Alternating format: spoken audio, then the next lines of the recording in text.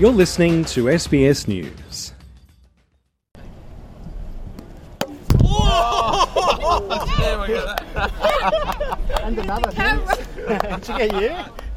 The sound of a cracking pull shot from a promising young cricketer.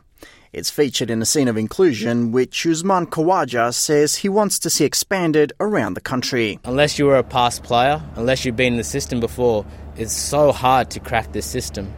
It's self-perpetuating. And the issue is that for a long time, Cricket Australia has been a very white-dominated sport. Towards that end, Cricket Australia has announced its multicultural action plan, which is aimed at fostering inclusion. Immigration Minister Andrew Gills says everyone needs to feel as if they have a place in what he dubbed as the nation's sport. Cricket is our national game, and it must be a game for absolutely everyone. This is a document that really takes a big step towards that.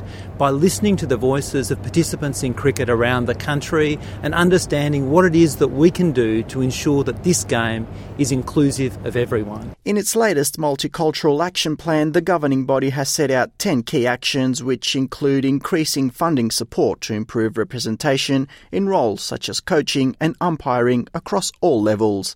Funding will be available to all multicultural groups to help drive participation, attendance and engagement.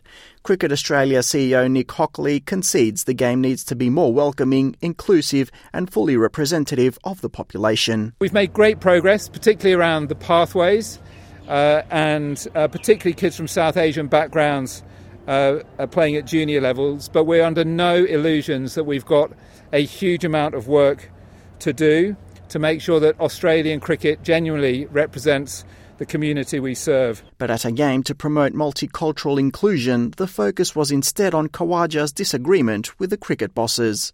Just days after a victory over Pakistan in which Khawaja starred with a bat, cricket's world body has charged the Australian for wearing a black armband. Earlier, he wore shoes with messages reading "All lives are equal" and "Freedom is a human right."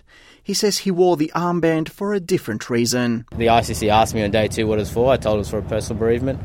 I never ever stated it was for anything else. The shoes were a different matter.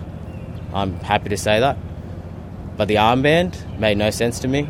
Usman Khawaja is set to join the rest of the Australian team in taking to the field here for the Boxing Day test in a matter of days. He says the prospect of him wearing the black armband again for this match has already been ruled out. I think from my point of view, that's all I ask for the ICC, just consistency.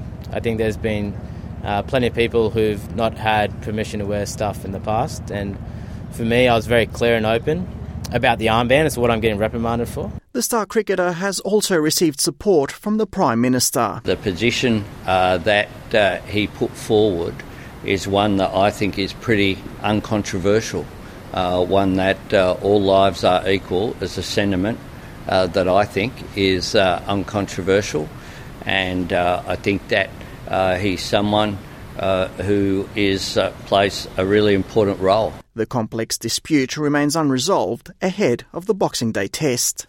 Alex Anifantis, SBS News.